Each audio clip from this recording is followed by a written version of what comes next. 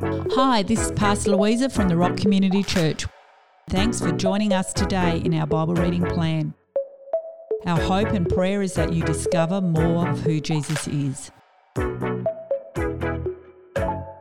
Hello and welcome to the podcast today. My name is Alana and I hope you're having a fantastic day wherever you happen to be. Maybe it's early in the morning or late in the evening or somewhere in between there, or maybe it's really early in the morning. I hope that you're having a good one nevertheless. Today we are reading through 1 Thessalonians 5 and I just really love jumping straight into it. So let's get started. God's times and seasons.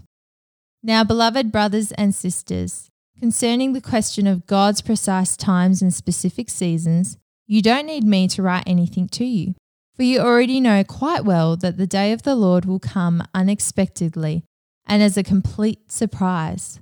For while some are saying, finally we have peace and security, sudden destruction will arrive at their doorstep like labor pain seizing a pregnant woman, and with no chance of escape. But you, beloved brothers and sisters, are not living in the dark, allowing that day to creep up on you like a thief coming to steal. For you are all children of the light and children of the day. We don't belong to the night nor the darkness. This is why we must not fall asleep, as the rest do, but keep wide awake and clear-headed. For those who are asleep, sleep the night away, and drunkards get drunk at night. But since we belong to the day, we must stay alert and clear-headed by placing the breastplate of faith and love over our hearts, and a helmet of the hope of salvation over our thoughts. For God has not destined us for wrath, but to possess salvation through our Lord Jesus, the Anointed One. He gave us his life for us so that we may share in resurrection life in union with him, whether we're awake or asleep. Because of this, encourage the hearts of your fellow believers and support one another, just as you have already been doing. Dear brothers and sisters, make sure that you show your deep appreciation for those who cherish you and diligently work as ministers among you. For they are your leaders who care for you, teach you, and stand before the Lord on behalf of you. They value you with great love. Because of their service to you, let peace reign among yourselves. We appeal to you, dear brothers and sisters, to instruct those who are not in their place of battle. Be skilled at gently encouraging those who feel themselves inadequate. Be faithful to stand your ground. Help the weak to stand again. Be quick to demonstrate patience with everyone. Resist revenge and make sure that no one pays back evil in place of evil, but always pursue doing what is beautiful to one another and to all the unbelievers. Let joy be your continual feast. Make your life a prayer. And in the midst of everything, be always giving thanks, for this is God's perfect plan for you in Christ Jesus. Never restrain or put out the fire of the Holy Spirit.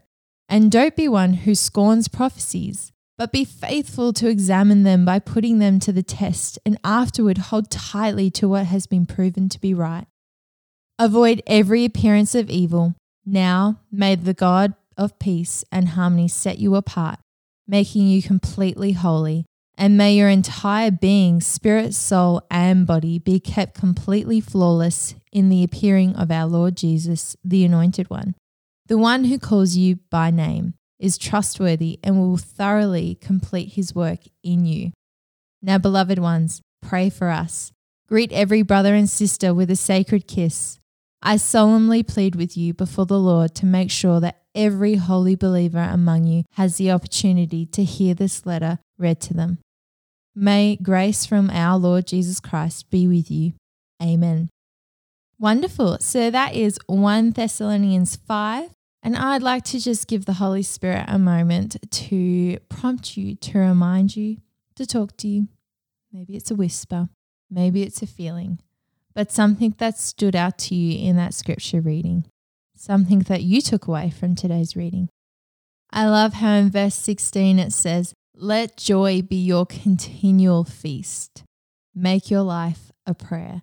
I think that is an extraordinarily strong picture, that we let joy be our continual feast. a feast that's never ending. It never dies down. There's always food in abundance and overflowing, a feast where we can leisurely eat everything at it. Nothing is off limits. And joy is the continual feast in our lives. I love that picture.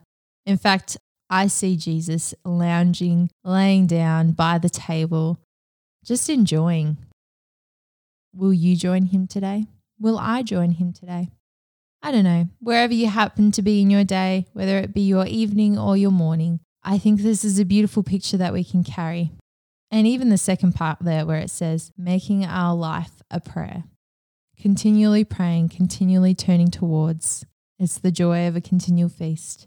It's always available to us. Wonderful. Well, I'd like to leave you with that today. So how about I just close in prayer? Dear Jesus, thank you so much that we get to join here in reading and learning through your word. I just first and foremost want to thank you, and on behalf of everyone else, that your word is timeless. It's got no age. And thank you that we can still apply this to our lives and our circumstances and the things that we're struggling with, and how it is so applicable and challenging for all of us.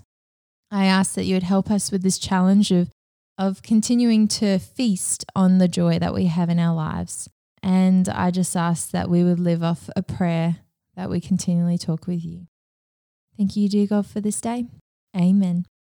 Wonderful. Thanks for joining us today. Bye. Thanks for joining us today in our Bible reading plan.